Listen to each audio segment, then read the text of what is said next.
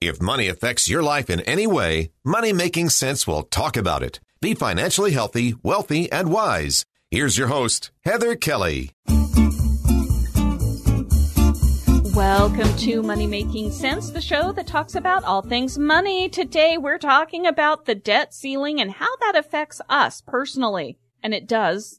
So joining me today is Robert Spinlove. He's a senior economist at Zions Bank, and also Susan Spears, the CEO of Utah Association of Certified Public Accountants.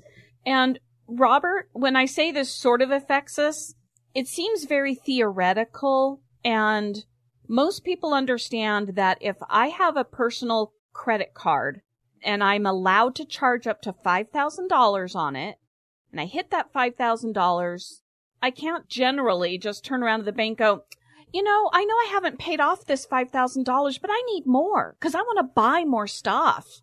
And that's what the government is doing. They do is we have all this debt in the U.S. economy. And when they're trying to balance the budget and they can't, and they go, oh, we've hit our debt allowance. Let's just raise that some more so we can just take on more money.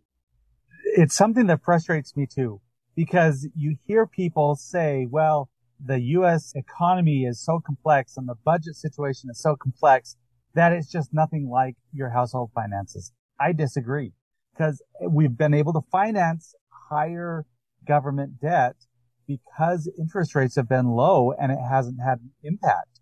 But we're going into a period of higher interest rates. So imagine, take your credit card and imagine if your interest rate went from 10% to 20%. The service on that debt goes up. So it will eat away the ability of us to fund other projects in the future. First of all, I want to go back to Economy 101. For the debt that the entire U.S. has, it has to get paid somehow. So if I say, okay, we'll take the pandemic for one, that there were a lot of programs that were passed. The government gave loans, free loans to people who were struggling during the pandemic. But if the individual themselves doesn't have to pay back the money on that loan with any interest, how is the government making money? Basically, where is the government getting its money to pay back the money it's lending out? Yeah, and this is such an interesting example, kind of this real-time lesson in applied economics. So say between 2020 and 2022, the government created $6 trillion out of thin air. In the old days, they would say they're printing money.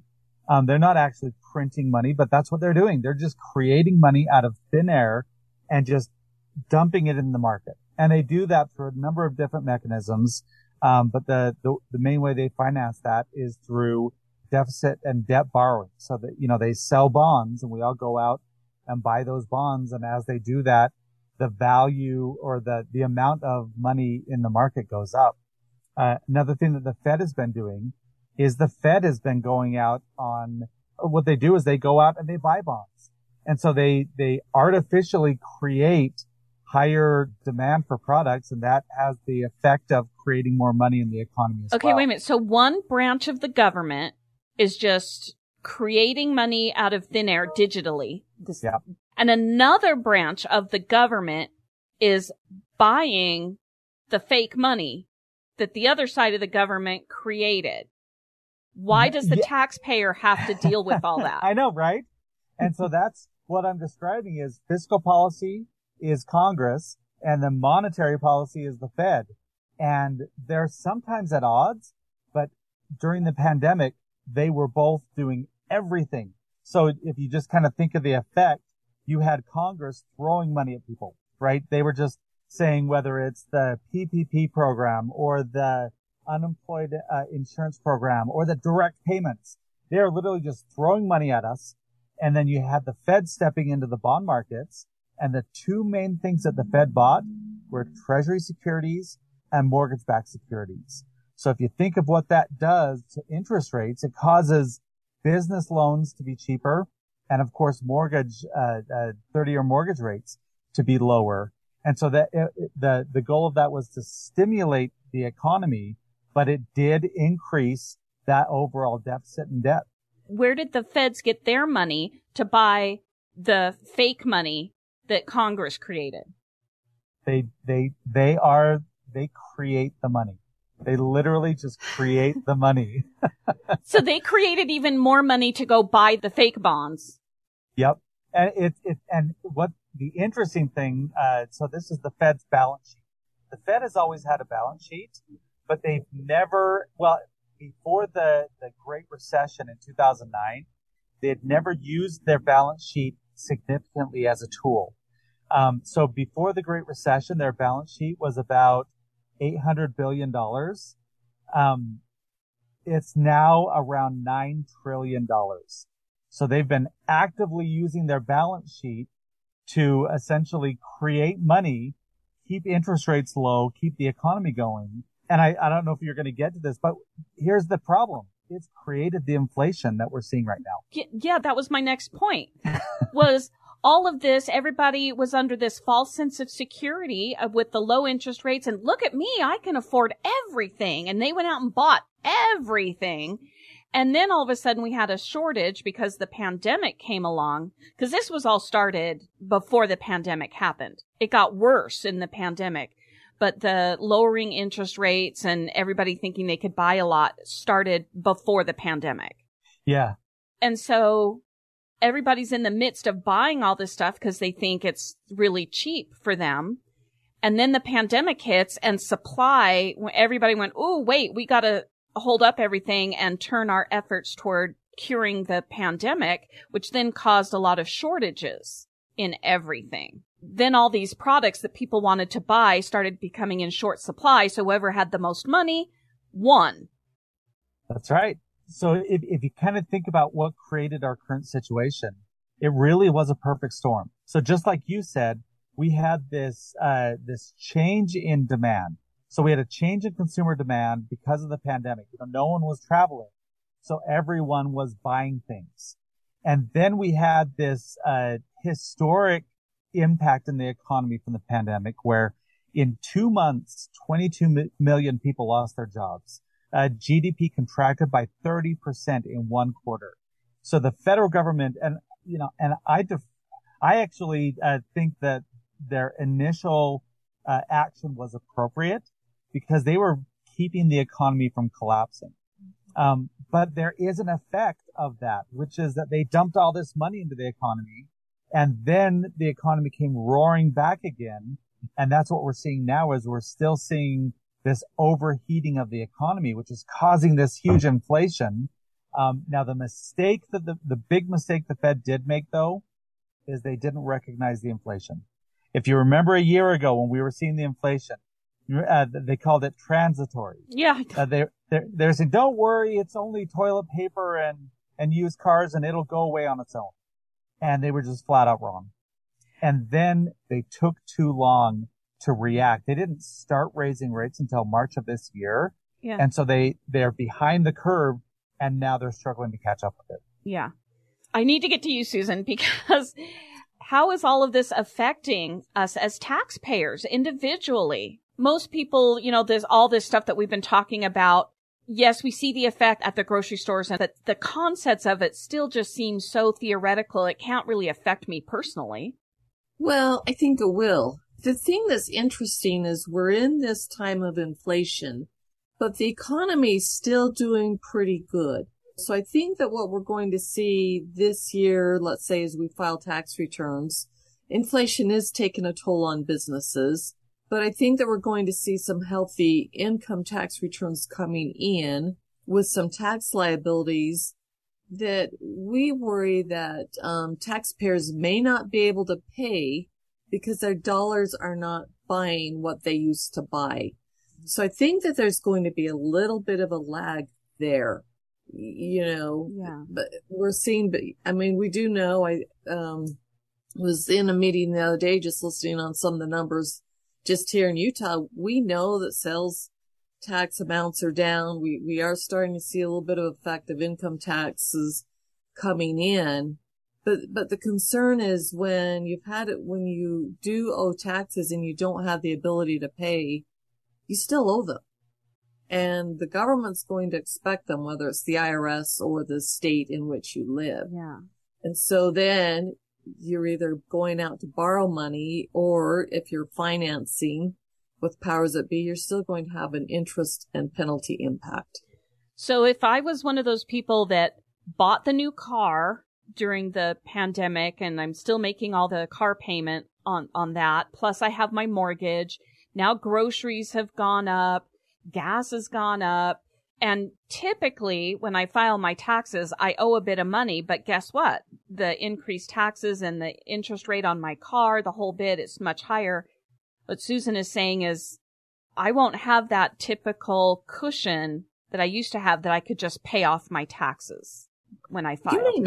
You may not, because like say, the prices have gone up. I mean, heavens, look at what's gone on with groceries just in the last year. So our savings are being kind of eroded a little bit. And, there is concern. I mean, we're hearing concern among our members who are working with taxpayers, and it's kind of like, oh, this could be a rough ride for a lot of people. Okay. We need to take a break. When we come back, we'll delve more into this debt ceiling thing and why the government doesn't have to respond the way the rest of us do. So we'll be right back with Robert Spinlove, the senior economist at Zion Bank, and Susan Spears, the CEO of UACPA.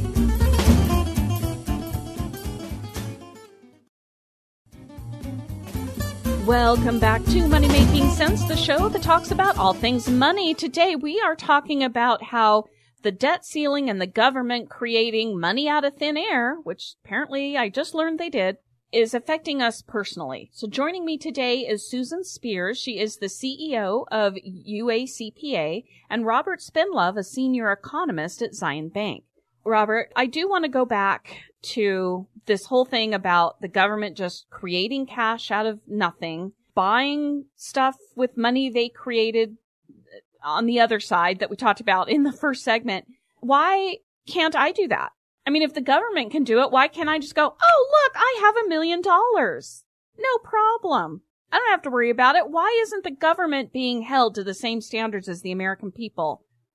So this is where it starts to get kind of complex. So what I would say is because we allow the government to do it. We have allowed the government. If you go back, it was really Alexander Hamilton. If you pay attention to the play, Alexander Hamilton said, I want to start deficit spending and borrowing money to finance government growth. And there was a big debate between Jefferson and Hamilton. Jefferson was saying we should not be borrowing a lot of money. We should kind of live within our means. Hamilton's argument won out, and it's been that way ever since. The last time I know of that the government had a balanced budget was in the 90s when Bill Clinton was president. And I do understand that shortly after George W. Bush took over, we did have 9/11, and so there was a lot of expenditures and changing up where money was going for defense. But that was over 20 years ago. So why haven't we gotten back on track? Because we did have a president in my lifetime that was able to do that. I'll give you another argument too, though. Even on the personal side, imagine if you ran your household without ever borrowing any money. There is an argument in favor of leveraging your money in order to have a greater impact. So very few people, I would guess almost no people, buy a house with cash or pay for college with cash or buy a car with cash. So there is an argument to use leverage to be able to increase the impact of your money. And then there's specific with the U.S. government. The U.S. government is the most powerful government in the world and has the most powerful financial system. And one of the ways that we are able to use that power is because of this leverage. Because the U.S. government, because the Federal Reserve is so powerful, we can influence what happens around the world. If we stopped using that leverage, then our position around the world would be weakened. But we never pay ourselves back. I mean, they're just raising the debt ceiling every single year, because if they didn't raise the debt ceiling, the government would be out of balance. And if that happens, the government shuts down, which we've seen a few times in the last decade. Like I said at the beginning, I can't just go, oh, I'm at my max of $5,000 and I just want more stuff. So I'm going to raise my limit by myself to $10,000 and just do that every year. Yeah. And that's true. However, someone said the U.S., I think it was Winston Churchill. He said the U.S. system is the worst except for every other system in the world. So even as bad as it is, everyone wants to buy U.S. government debt. And the U.S. bond market is the strongest in the world because even with these problems, everyone wants to buy it. I mean, it's anyone who's buying any kind of bonds are putting into this, whether it's Americans, whether it's other governments, whether it's foreign citizens. The U.S. bond market is considered to be the safest place to put your money in the entire world. Even though it's all imaginary. Even though it's all imaginary. Good Lord. Well, we did get knocked down. I mean, the World Bank was a year or so ago. They knocked us down to AA instead of A. So that's the risk. And, and that's part of the debate is that at what point does the world stop having confidence in the U.S. financial system? And we don't know where that is or when that happens, but that is, in my opinion, that's the biggest risk of this deficit spending and of this national debt is eventually the world may lose confidence in our financial system, and then we're in big trouble. The American people are getting really frustrated because, as I said, they just keep raising the ceiling debt. Our taxes go up with it, even though I don't care if you're a Democrat or Republican. Both sides claim that we're not raising our taxes, and they do. They just do it in different ways. Your taxes could be raised because they want to help fund social programs, or your taxes are going to be raised because you're trying to pay the banks from Mr. George W. Bush, thank you very much, sending out trillions of dollars to the banks that were folding in 2008 because God forbid a bank would fold because, the rest of us can't just go, oh, I don't want to declare bankruptcy when I am bankrupt. You're right. The Americans are certainly getting concerned. Americans are becoming more angry, but I think that it also gives Americans the opportunity to start being more involved in what their local governments are doing, their municipalities on up to their state legislatures, even up to the federal. To say that the federal government is 100% at fault, I think is pushing it, because we all have a responsibility. We, those of us that have the ability to vote, we have some say in this. And I think that, I think we've been complacent. Everything's been rocking and rolling, everything's been fine. And now we run into this hiccup and it starts to affect our pocketbooks. Well, the time to get involved was years ago. I mean, yeah, you're right. It's been 40 years since we've had a balanced budget, but where's the American people been? So I do think that as Americans, we all have some responsibility in this, in this situation. And, I think that, me,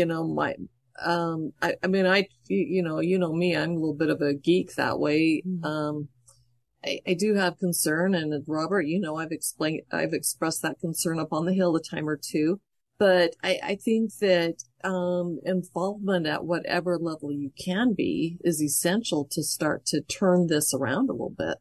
Robert, what would happen if everyone lived within their means, essentially? I mean, I do have a mortgage, but I have no other debt. I don't have credit cards. If I want something, it has to be paid directly out of my bank account, or I don't purchase it at all. When I go to the gas station, I pay with cash, and my groceries are cash. What if everybody did that, aside from a mortgage and a car payment, paid for everything else with what they had in their savings? What would happen to the economy? I think the economy would be fine.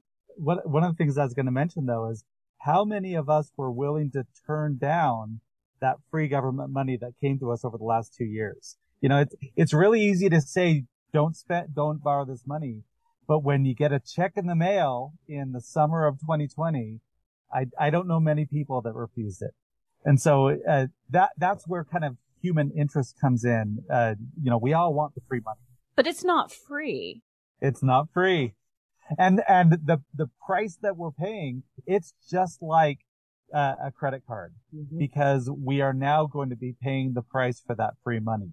And we're paying it with higher interest rates, higher inflation, which is going to cause higher interest rates. So we will be paying for that free money for a long time. Yeah, no, and I understand that. And I didn't have too much of an issue that people who really needed the money was able to get it because through no fault of their own, everything shut down. What I do have issue with is what level of income the government thought that people needed it, because I think they put that limit way too high.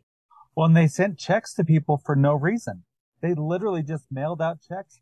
And that's the real struggle is some level of reaction was, I think, necessary, but they went too far, too fast, too dramatic.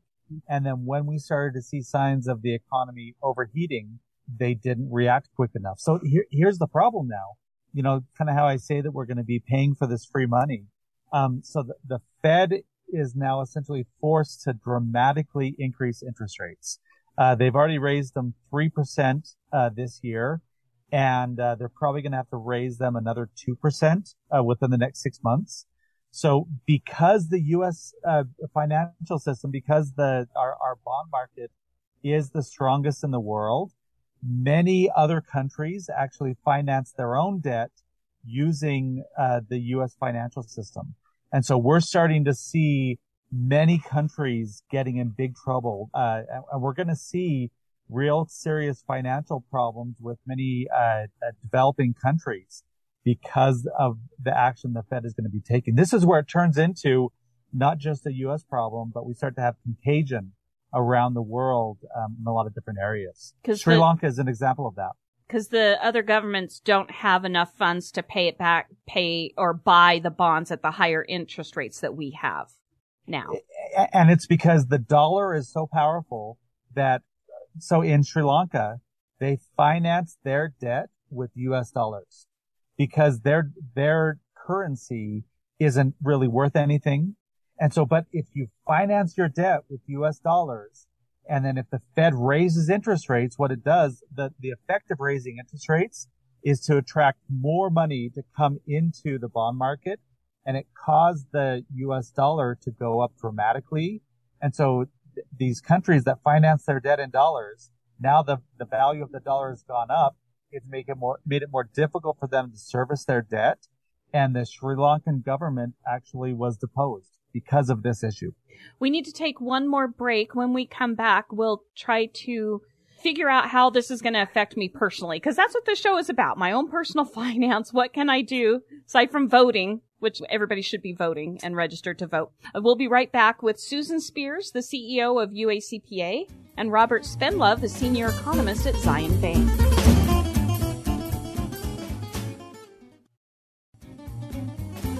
Welcome back to Money Making Sense, the show that affects your life in any way money-wise. We're talking about it, and today we're talking about government debt and how that affects us personally. I have with me Robert Spendlove, the senior economist at Zion Bank, and Susan Spears, the CEO of Utah Association of CPAs.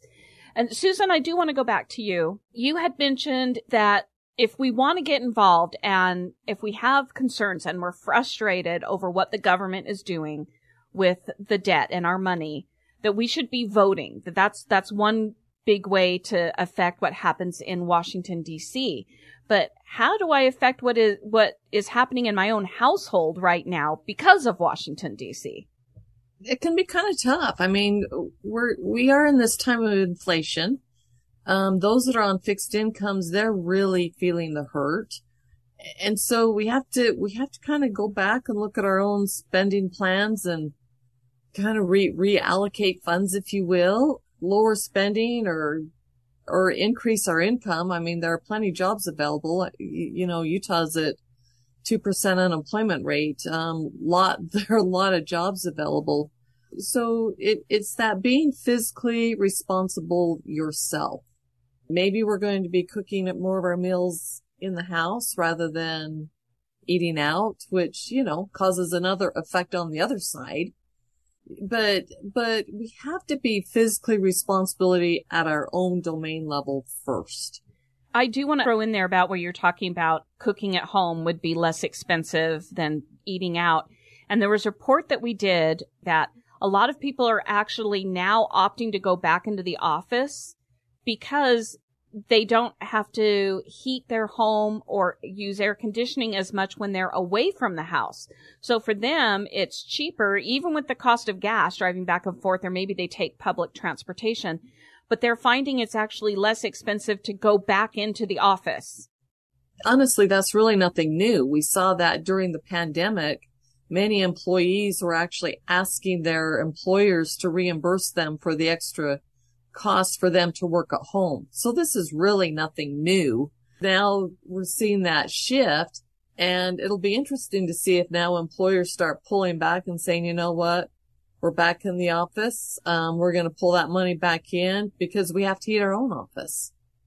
So that tells me, and I didn't hear that report, but that tells me that people are becoming more conscious of their own finances, that they are looking at them.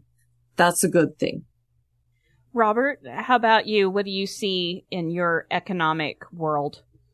I'll tell you, Heather, I think you are the example of what to do. You know, you mentioned that you only have a mortgage. You're spending cash instead of borrowing. So I think one of the things people need to do is they need to reduce debt and identify those areas where you can reduce that debt, whether it is your mortgage or your car or your credit card or your RC Willie card or whatever it is. You've got to get that debt down so you can have more control over your finances. And then you have to have a budget. You have to know how much is coming in. You have to know how much is going out. And then you've got to cut those costs. And, you know, the problem is for too long, really for 40 years, we've been kind of spoiled. It's been, we haven't had this kind of inflation. We haven't had this kind of financial struggle. And so we haven't developed the habits to be able to control costs. And now we need to bring those back. Maybe grow your own garden, buy some chickens for the backyard. There's lots of different ways that we can save money, and we've got to start thinking about that. Yeah. And this is a very simple one, and it doesn't garner a ton of money, but I would also recommend I put my savings into a high yield savings account. And so, of course, when interest rates dropped, it did drop, but it's on the way back up. I just got back in at 3% APR on savings. So my regular savings account at a typical bank, for the entire year, I would get like maybe 12 cents. But if you go to a high yield saving account, and you can also get CDs there, which usually pay higher as well, your interest rate on that in just a month, I can get $2, depending on how much money's in there. But I think you make a good point there. If you have the ability, put your money to work for you. Mm-hmm. Of course you need to start out. You need to be safe. You've got to be able to save for those emergency savings. You've got to get that layer fulfilled first. But you're right. We're seeing CDs at 3.25% right now. Those are federally insured, or if you're at a credit union, they're insured as well. But put your money to work for you. A little bit, even if it means when you go to the grocery store, round up and put that 12 cents or whatever, dump that into your savings account. Yeah. But you've got to start somewhere, and you've got to know where you're at in order to start. Robert makes a great point to, let's get rid of debt that we really don't need. Let's save for the new couch. Yeah, it's important to write down what you need, like physical needs versus what I want. Mm-hmm. We all want the 72-inch TV, but I can still see the same thing on 22 inches. So that's to go along with the budget and the allocating, Robert, as you were talking about allocating your expenses. Write down what you need versus what you want. And if it's on the want category, you kind of throw that away for now, while your personal economy might be struggling. I'll tell you, I remember growing up, I was born in the 1970s. And when I was young, I remember my mom making us coats. And I remember if I got a hole in my sock, they would fix the socks. Now what do? We throw it all away and we buy new stuff. Mm-hmm. And we've just got to have a different mentality. Anything else from either of you as we wrap this up today? We're in some challenging times. But we're tough. We've been through challenges before. I think that this is an opportunity for us all to take a look at our own physical situation and to just make a few little adjustments to improve. It's not the end of the world. We've been through this before. I mean, I'm old enough. I remember 14-15% mortgage interest rates. I hate to admit that, but we're going to be okay.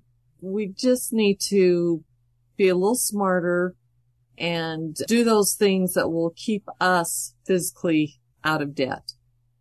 What I learned from this is if you are frustrated with what is happening with our government because they just continue to just raise our own debt ceiling without too much consequences, it appears to me. But if you are frustrated with that, register to vote. Just get out there and vote, and also take on your own personal responsibility as well. I think if the entire country had personal responsibility along with voting, we would see a lot bigger changes going on. I totally agree that, change starts with yourself, and all of us acting together can make those differences. Thank you so much. Again, my guests today were Susan Spears, the CEO of Utah Association of Certified Public Accountants, and Robert Spindlove, the senior economist at Zion Bank. And hopefully we've gotten a little bit more understanding of what Washington, D.C. is doing to just creating money out of thin air digitally. And as soon as I figure out how to do that on my end, I'm going to do it. Thanks for listening. You can email me with any questions or topics you want to hear about at hkelly@ksl.com. That's HKELLY@ksl.com. And because this is Money Making Sense, you can subscribe for free on Spotify, Overcast, Apple Podcasts, anywhere you listen to your favorite podcast, and you'll never miss another episode. Thanks for being a Money Making Sense listener. Follow your common sense on social media. Money Making Sense on Facebook, Twitter, and Instagram.